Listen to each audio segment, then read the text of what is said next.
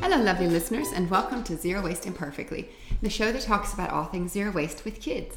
I'm your host, Sheila. I'm the owner of Embrace Less Waste and Life Essentials Refillery, a sustainable grocery store in Wesley Chapel, Florida. Our show is short, sweet, and to the point. Yesterday, we talked about deworming and cattle, and then, of course, that made me think about drinking water and all the stuff they were putting down the drains and collecting from fertilization of properties and where all that stuff ends up and are we consuming it. And I have to say, folks, I'm so confused.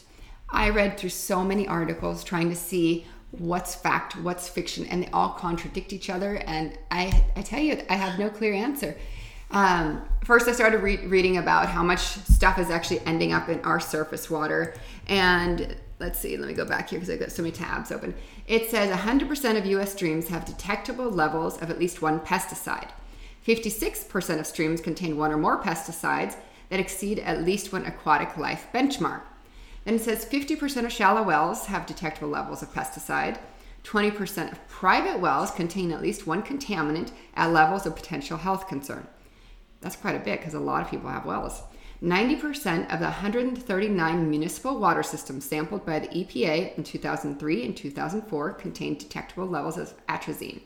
And 50% of drinking water sampled in the Midwest contain levels of atrazine beyond EPA MCLs. Now, atrazine is it's an herbicide that is used to control grasses and broadleaf weeds before they emerge.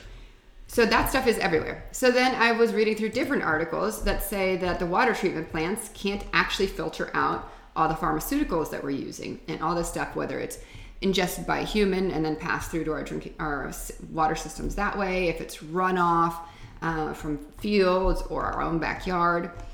And it says these water filtration systems can't remove this.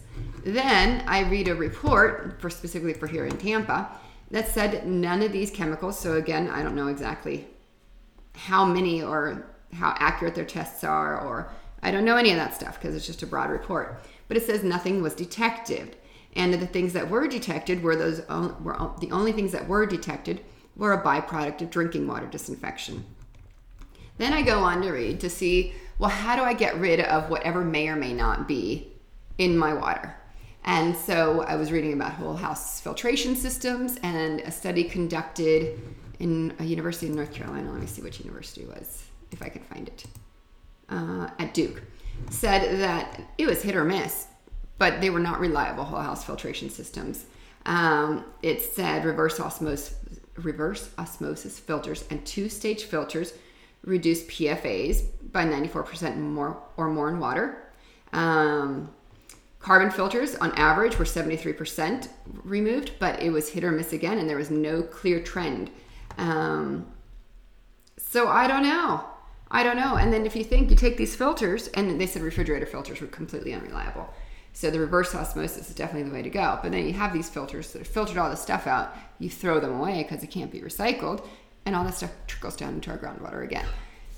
I'm so confused. If you have any insight about all of this, I would love to hear from you because the information is so scattered out there that if you're trying to do the best thing for your family, you can't figure out how. And a whole house filtration system seemed like it would be the best thing because then you're not putting this water on your body. But then again, the City of Tampa water report says it's not there anyways. So if it's not there, then I don't need to filter it. But other reports say it is there. So who's right? I really don't know. But if you are a water expert or a testing expert, I would love to hear from you because I think for the average consumer who does not do this for a living, as far as water quality, you don't know what to believe. So if you're just as confused as I am, I would love to hear from you. Or if you're an expert in any of this, I would love to hear from you. You can find me on all platforms at Life Essentials Refillery. I appreciate you tuning in, and we'll chat with you again soon.